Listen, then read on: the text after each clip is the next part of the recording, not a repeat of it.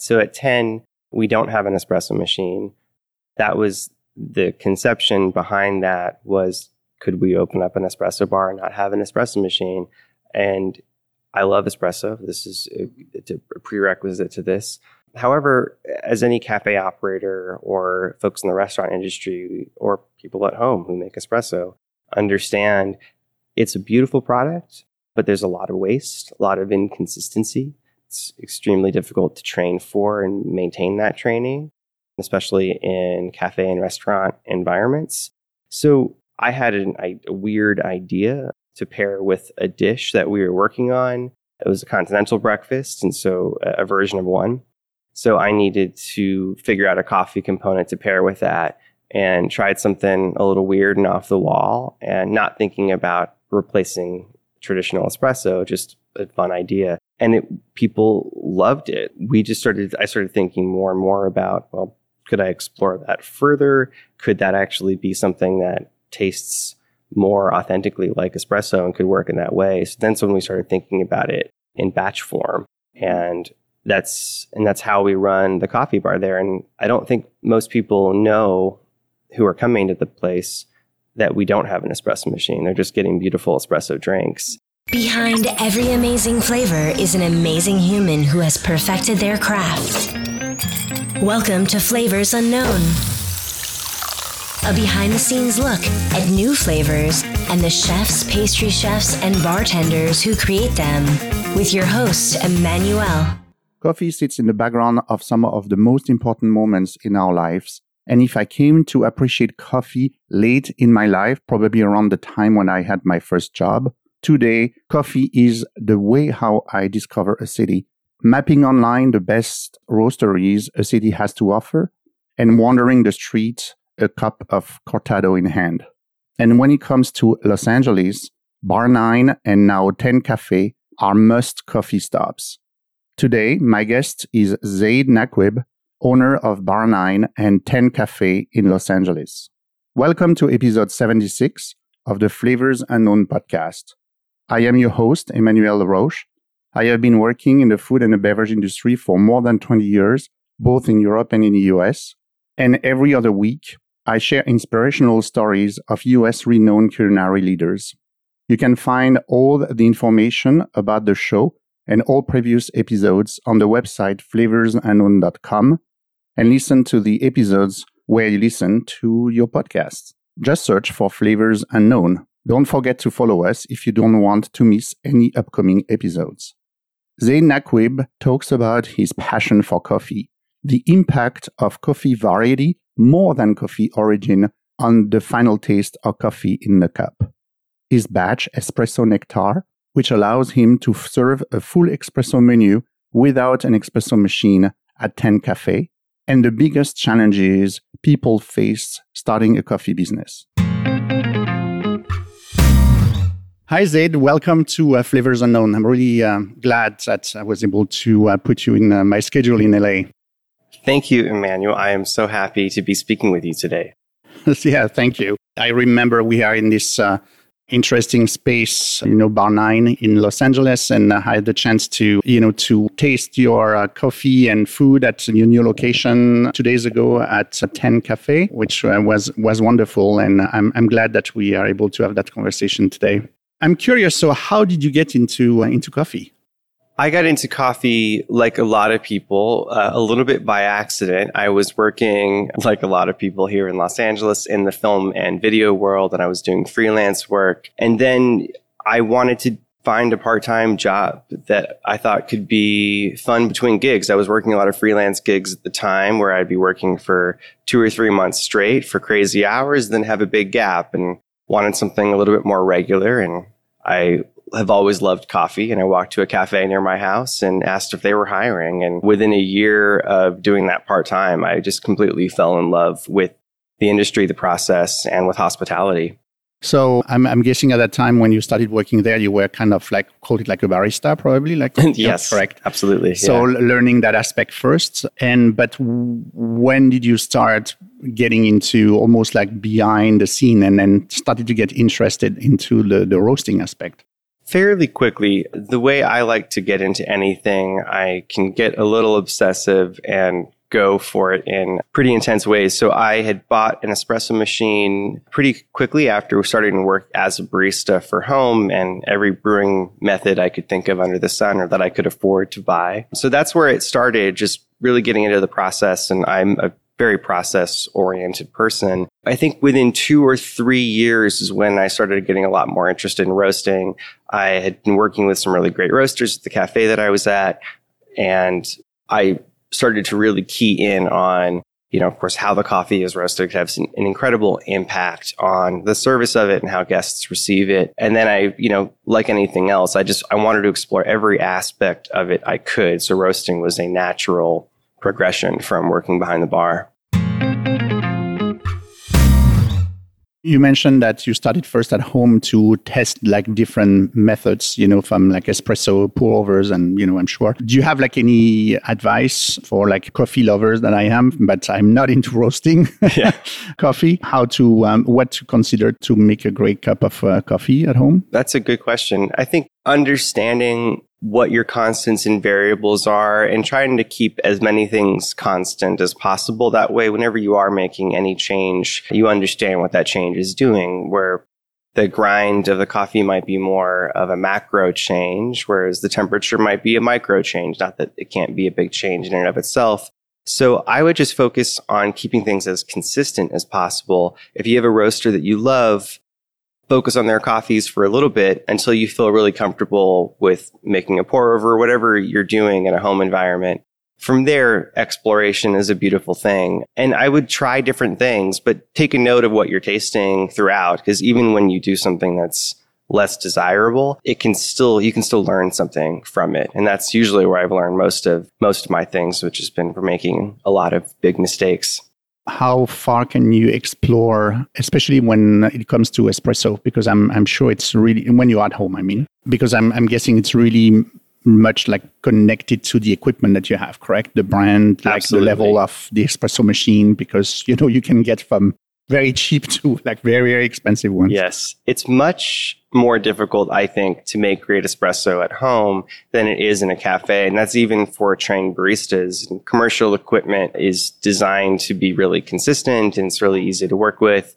There are still a lot of small details in espresso preparation, home or cafe, that you'd have to understand, tamping evenly, things like that. But I think if you can figure out how to get good with whatever you have, I think that's usually the starting point, because you can get a great extraction with any brew method. And once you start understanding the basics of extraction, and then you can apply that to espresso, that really works. And so for me, one of the things that I look for is, in any brew method really, is how a coffee finishes. Is it juicy on the finish? Is it dry and astringent, or is it flat or sour? And I tend to go for coffees that are juicier on the finish, and that's going to be probably a really nice extraction no matter how you're brewing it. If it gets really bitter and dry, maybe a little less, maybe a coarser grind or a faster extraction. If it's something where it tastes flat or sour, maybe go with a finer grind and just start there. But that will be true no matter how you brew it. And that took me a while to realize. I looked at whether it was siphon or pour over or espresso. When I started, I thought these were all very different worlds unto themselves, and realized it's not. It's the same thing. There's just different variables for each one. Okay. The different profile that you described, you didn't mention acidity.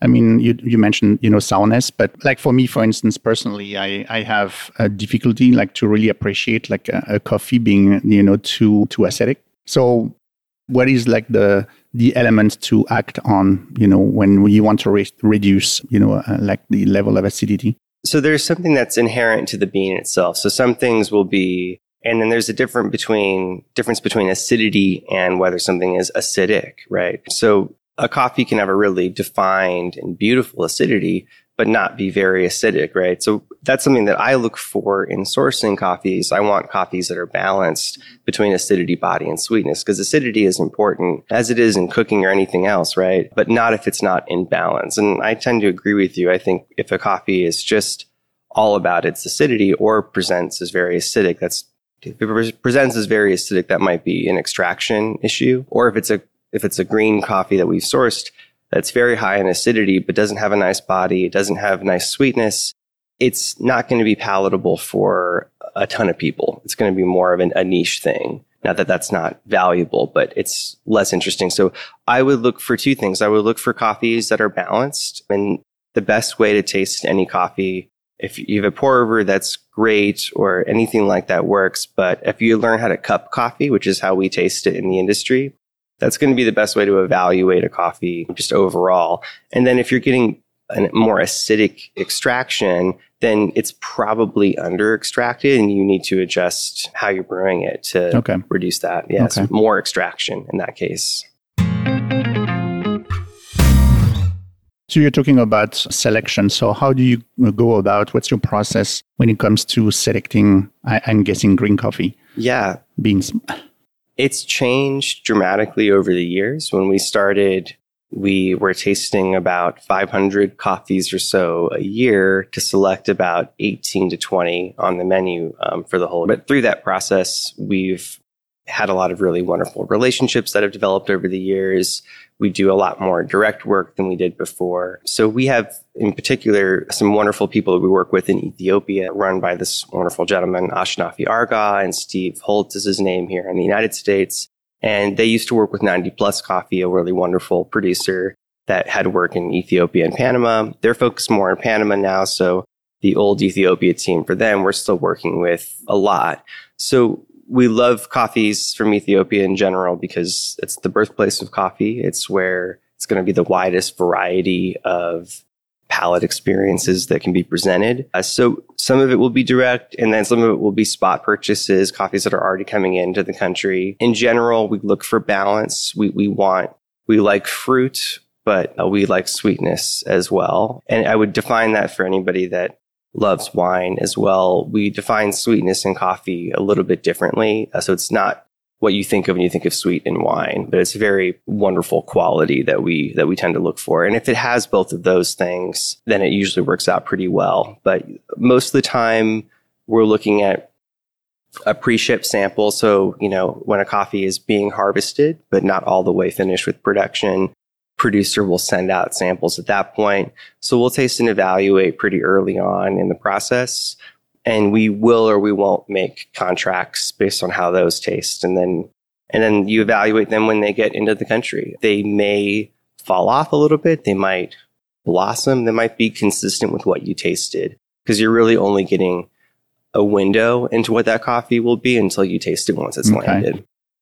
So with all the parameters that you described before that are influencing and impacting the end result, in the cup of coffee, how do you go about, and it's a very naive question for someone who is not in the business at all, but I'm interested in hearing what you have to say about it. How do you go about evaluating different sources of coffee with different origins, different production methods, knowing that all the different parameters that you described before in the roasting, process is going to impact. So there's so many parameters that you can apply to each of those individual, green beans. I'm curious to say that how can you go in and say, oh, that's the one I want? Because maybe if you have like different parameters, maybe it's going to do something. Maybe someone can miss maybe a great product. It's not easy. Making a decision is probably the hardest thing, because there's so many beautiful coffees that are produced every year. And then there's going to be changes year to year based on, if the rainfall was consistent or natural product. Yeah. Exactly, right?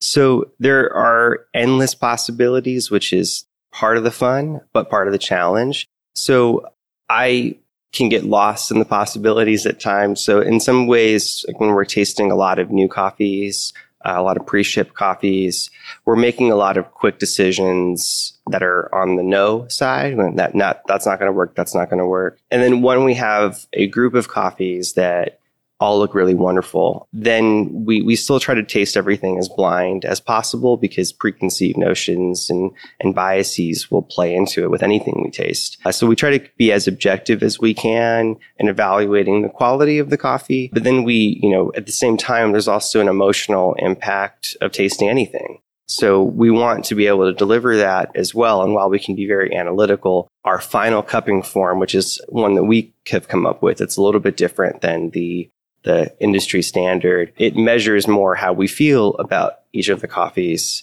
Once we've gotten to a place where we like these, 10 or 12 coffees, and we've got to select 2 or 3 for the menu, we try to make a decision at the end about what gets us most excited. And that's hard to define. But the kind of intangible, intuitive selecting at the end is part of it. And then honestly, there are pragmatic choices to make as well. Like, where is that coffee being warehoused? If it's being warehoused at Continental in New Jersey versus a coffee that might be warehoused at the Annex in Oakland, we're going to consider that, because if there are 2 coffees that are going to be performing similarly that we both love, we're going to try to get one that's going to be stored closer for a myriad of reasons. Yeah, absolutely. So you were talking about Ethiopia, as a source. There's other, origin that you guys like? Absolutely. Well, and where the coffee is produced is only so much of it, right? The variety of the coffee plays a bigger role, I would argue. That's not everybody in the industry feels that way. Some people feel it's about the origin. Some people feel it's more about the fermentation or how the coffee was processed. I think that's all true. But for instance, with a Bourbon variety, which is spelled bourbon, but pronounced Bourbon. Yeah. Bourbon tastes like Bourbon no matter where it's grown. And so that's where there are connections with the wine world and things like that, because coffee variety tastes like what it is. Or if there's a Gesha variety, that's something that has become more. Panama, yeah, exactly. Yeah. Panama is known for Gesha, but it can grow anywhere. Anywhere, correct. And like any other coffee, it's from Ethiopia originally. And Gesha will taste like Gesha no matter where it's grown. So we're pretty open-minded, and sometimes things will surprise us. We have a really beautiful coffee from Chiapas right now that has some fantastic acidity, very strawberry forward, more on the tartaric side. It has this really beautiful spiced kind of pink peppercorn note on the finish, and it knocked our socks off. And not that we don't love coffees from Mexico, we do, but this one performed differently than we expected. So whenever that happens, we're super stoked. And one of the varieties there is Mundo Novo, which is normally found in Brazil, or grown in Brazil rather. It's not very revered as a cultivar in coffee. It's usually a lot of high volume coffees, but for whatever reason, in this environment with those conditions, it just worked beautifully. So we try to stay open-minded and not let some of those biases impact our final decision. What do you think about this excitement around geisha coffee? And because I love it. I mean, I think it's very expensive. It's very expensive, right? And there are varieties of coffee that, maybe the general public haven't tasted yet that are more expensive than Gesha. Whoosh Whoosh is one that is pretty exceptional. So, but at the same time, it's like anything else. When you have an opportunity to taste something that's really refined and beautiful, if you have a good palate, if you like tasting new things, it's great. I think it's like anything else, though. I mean, when you and I first met about 4 years ago, we were serving a ton of Gesha variety coffees, and we were working with 90 plus Gesha estates in Panama, and we built a blend around a naturally fermented processed Gesha called Baru. And that was a really fun experience. And it was a way for us to incorporate it in a blend and kind of bring it to the masses a little bit more. But it's right now, I would say it's justifiably loved. And I love the variety, but it's not the end all be all. There's so many other beautiful varieties too. And beyond that too, there are so many that we haven't tasted that haven't been isolated that are just growing wild in Ethiopia right now. That the scope of that is much, much larger than the varieties we have access to. So that's where I'm more curious is what haven't we tasted? And do you find in coffee, coffee roasting, like that there's trends, there's like interest in like the Geisha, like variety, for instance, suddenly it's becoming very popular and so on. But as you said, there's maybe like another one. So are you looking at exploring, I would say, more confidential or not as known variety because it's a potential, commercial aspect that's something new on the menu, for instance, and intriguing for the consumers? Yeah, I think anytime we have an opportunity to present something that's unique or exciting, I'm always game to try. I mean, within reason, if it's new and exciting and doesn't taste good, less interesting. But yeah, the coffee industry has been or can be very trend heavy. And that might even just be in roast degree and the way a coffee is developed, that things will come in and out of favor, which is why I tend not to try to worry too much about what those trends are, because at the end of the day, we know what we like, and that works well for our guests and the people that are serving our coffee. So we try to stay focused in on whatever that is. Okay. So you're the owner of Bar 9 and 10 Cafe in LA. So let's talk a little bit about those, places and what you are doing here, which makes you really different from other coffee roasters. So obviously there is the traditional, approach of coffee roasting, but you have as well a unique product in your portfolio, which is your batch espresso. So I'm guessing that, you're going to talk to us about that. Yeah, that would definitely be a big difference. Yeah. So at 10, we don't have an espresso machine. That was the conception behind that was, could we open up an espresso bar and not have an espresso machine? And I love espresso. This is it's a prerequisite to this. However, as any cafe operator or folks in the restaurant industry or people at home who make espresso understand, it's a beautiful product, but there's a lot of waste, a lot of inconsistency. It's extremely difficult to train for and maintain that training, and especially in cafe and restaurant environments. So I had a weird idea to pair with a dish that we were working on. It was a continental breakfast, and so a version of one.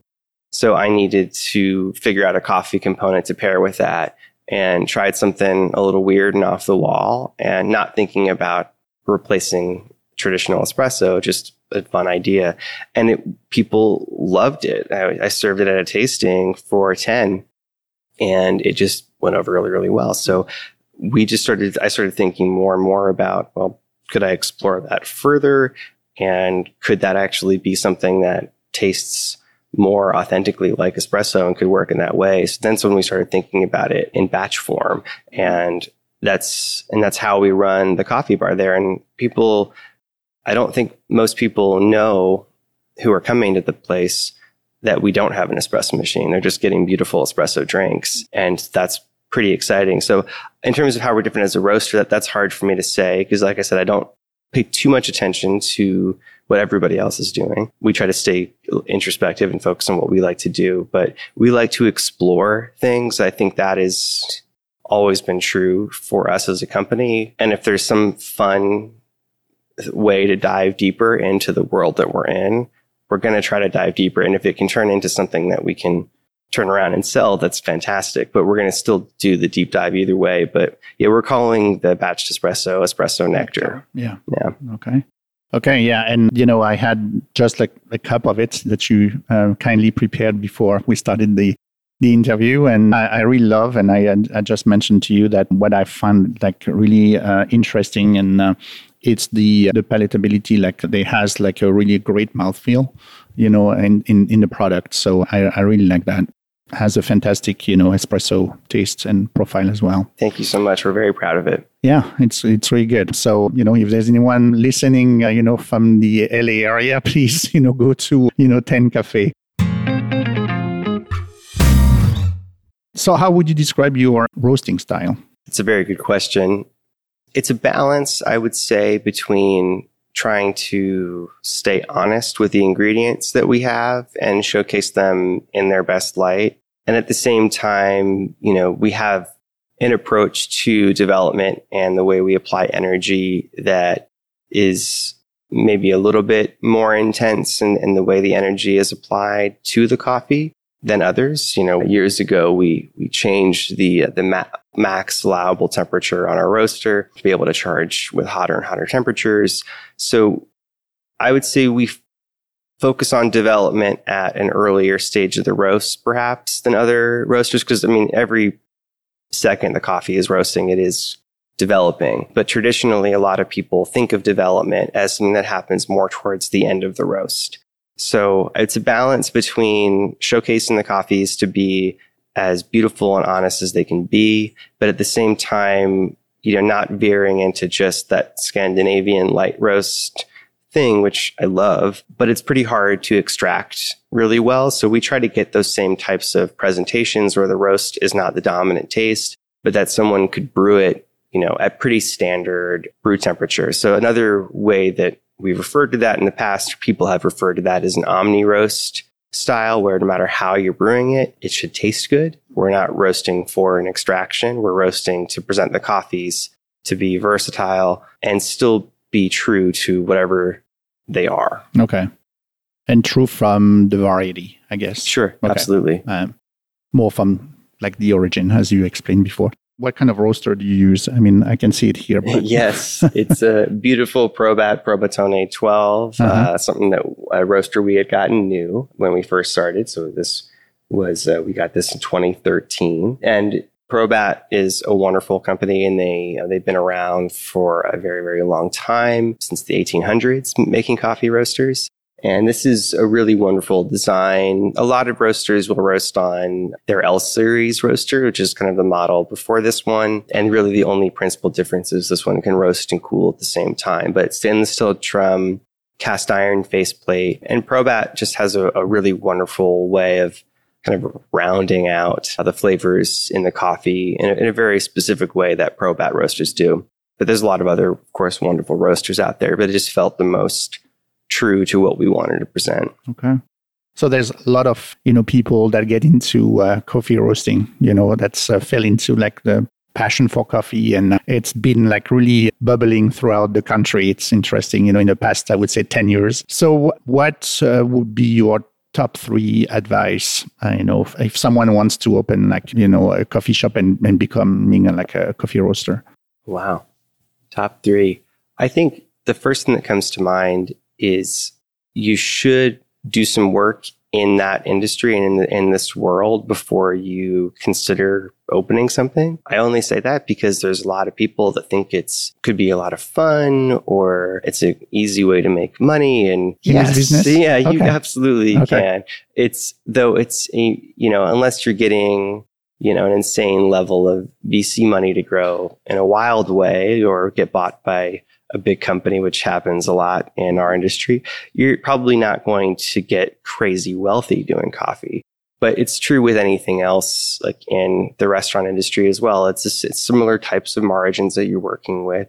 So you do have to love it and have a desire to keep pushing forward. But so I would, the passion, the interest has to be there, but that will wane and subside, and you'll have peaks and valleys. So you got to enjoy the consistency, the rituals of the day to day. It's a lot of doing the same thing over and over again, as in, in many industries. So I would, you have to be able to have some longevity too. It's not something where you're probably going to invest, get something started in 2 years, sell it. And I mean, not that it's not impossible to do that, but it's probably less enjoyable to try for that. And you probably won't make as much money as you will if you really enjoy the work. Okay. How much money do you need, to start, a business like Well, it that? depends on the scope and the scale and how you want it to grow or don't want it to grow. There are a lot of really cool options now for cafes to not invest the types of investments that we made into our roasting setup. Bellwether is a very cool company that's making ventless coffee roasters that can be put in cafes they're kind of the size of a double door fridge or maybe slightly smaller. Obviously, the batch size is going to be a lot smaller. They provide a lot of interesting things in automation. So you don't have to know how to roast to necessarily produce a nice cup of coffee or a nice roasted coffee with it. So I think it just really depends. I think the traditional model of a big roaster, wholesaler type of thing, to me, it has less viability if I was starting fresh than it does now, because it's so easy to roast, or to what a lot of people are doing is they're sending their coffee to a roaster like that, or they're sending green coffee to a roaster like that, or they're buying private label, but they'll pass it off as coffee that they're roasting. And there's nothing necessarily wrong with that. But it's a lot cheaper to do that. So if you want to do retail, you really don't need to get into roasting. It's like, do you want to get into roasting, or do you have something that you want to say? If it's just about freshness, probably not the biggest concern, because coffee doesn't taste its best until it's had some rest anyway. So I think you should roast if you have a point of view that you want to get across. And for us, we wanted to be able to present an all the way through experience. And that was really important for us. And one thing that I never had the opportunity before Bar 9, working with other roasters at cafes that I was at, was what is that relationship between the roasting and the extraction, and how does that work? And that was a question that I didn't really have as many answers to besides just trying a bunch of different roasters. So if you like getting into the weeds and the details, roasting is awesome. If you don't, maybe focus on retail and you're probably going to have a lot less headaches and less back issues. There's another interesting, I would say, innovation that you have done, which is like the glass jars, concept. So can you again talk to us about what it is and pleasure. The fact that it seems that it's spreading around the country? Yes, this is a beautiful thing that I didn't think was going to happen. We started doing glass from the beginning of our soft open. And when we opened in 2014, we had talked about internally, do we want to do a compostable cup as a standard and glass as an option?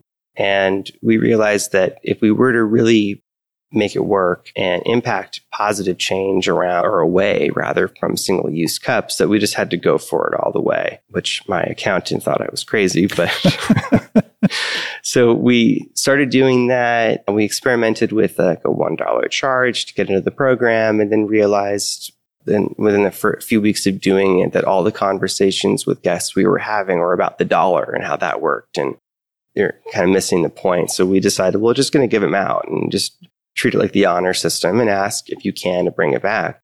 And that's how that started. So we have these 12-ounce Paragon jars with lug threads. You can get them from wholesale glass distributors all across the country.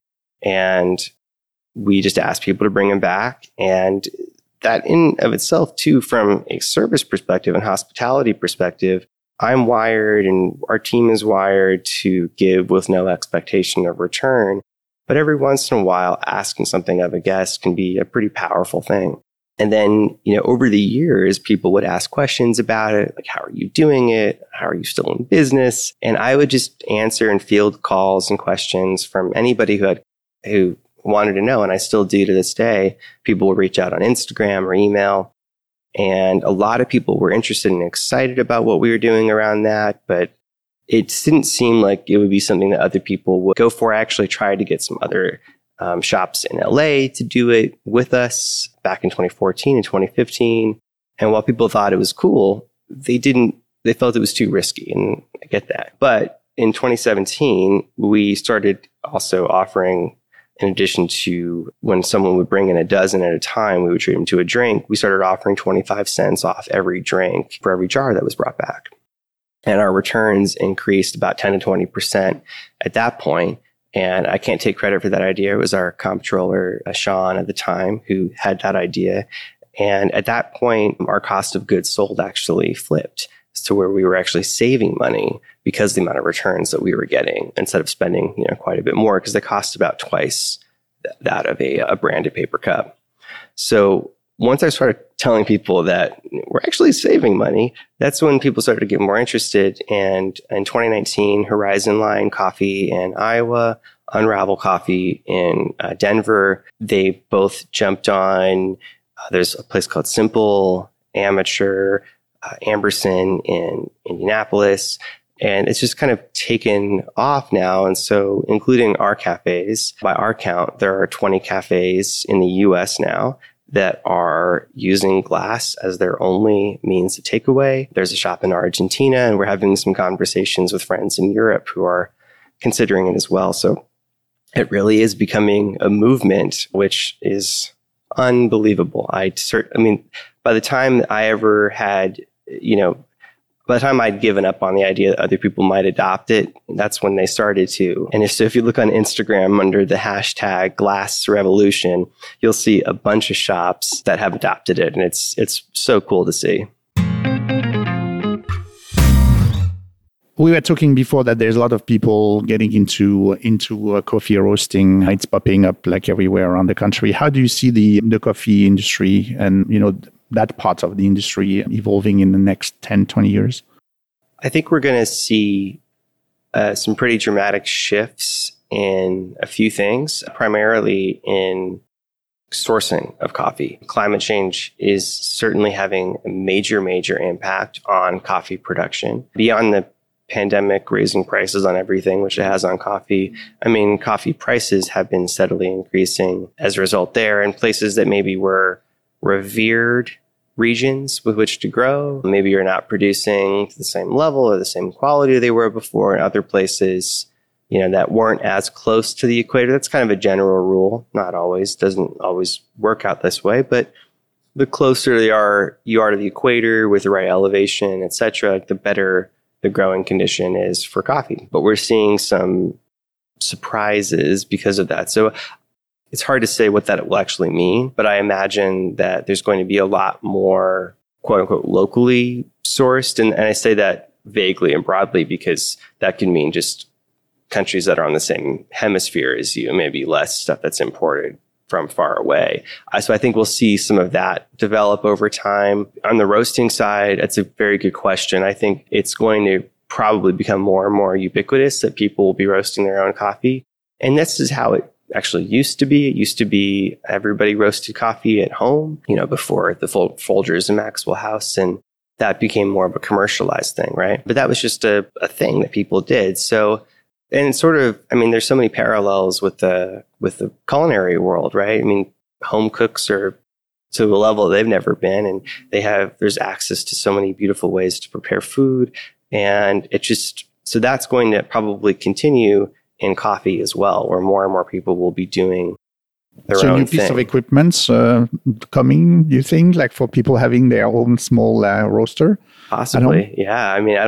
It seems like a natural, I mentioned that bellwether roaster for a cafe environment. Like it stands to reason that there would be innovations there on a home level. And I could see that. I don't think that's necessarily, I don't know when that will be, but I wouldn't be surprised if that's where things start to head. Because also in terms of cost, coffee really should be a lot more expensive than it is. And per cup, it used to be in couple hundred years ago, but it stayed as a very cheap product, relatively speaking, because people don't want it to be an expensive product.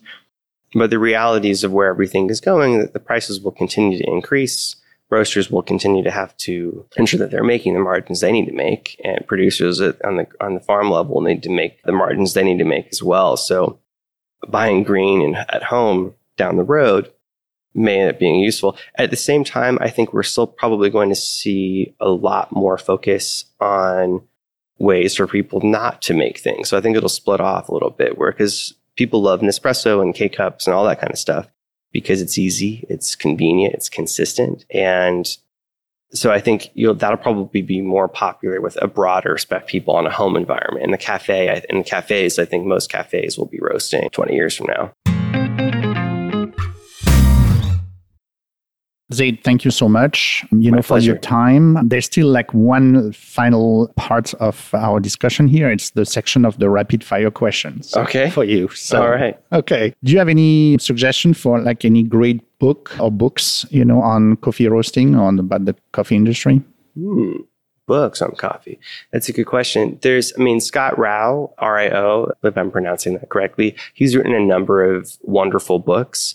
I would say he's written some great books on roasting, but a book he wrote maybe 15 years ago called Everything But Espresso, it's all about extraction, is amazing. And you can learn so much from that. And then James Hoffman, who had a blog called Jim 7. He was the 2007 World Barista Champion. He's released an ebook, some selections from his blog that he did over the years. And if you would like to get into the details of things, awesome read. One probably crazy question, there's always those crazy questions. So if you had to drink one single origin, or blend, for the rest of your life, what would it be?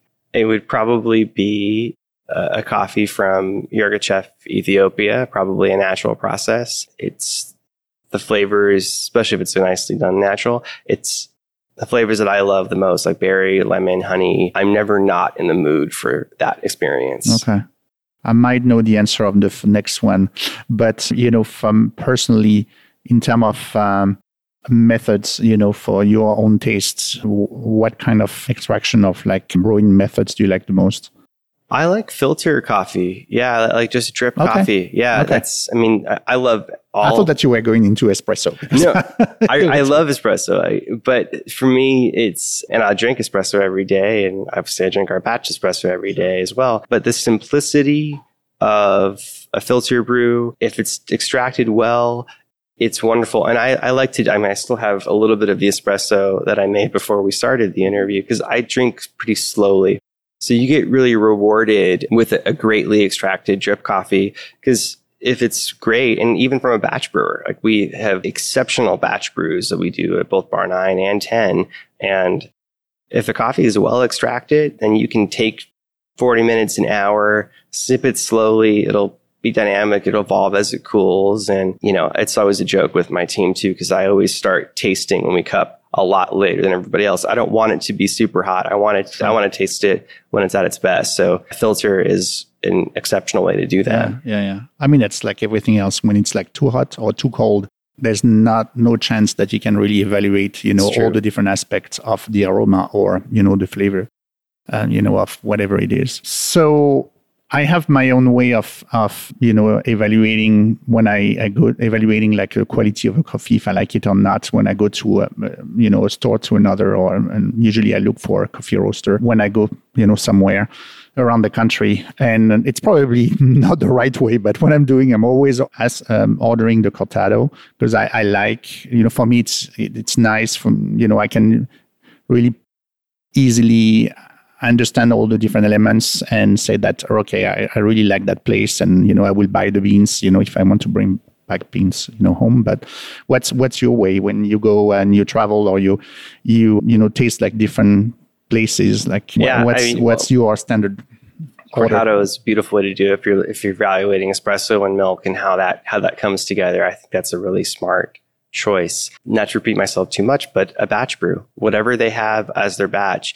And a lot of the reason for that, beyond being my preferred cup of coffee for the most of the time, it's also if someone's put care into that extraction, I can pretty much guarantee they put care into everything else, because oftentimes the grind setting lock, they don't really worry about it. It's just the batch brew. But if someone takes care to serve a nice coffee there and to extract it well, they're probably brewing everything else to a really high degree. So that's what I go for the first. And then I'll order a shot of espresso.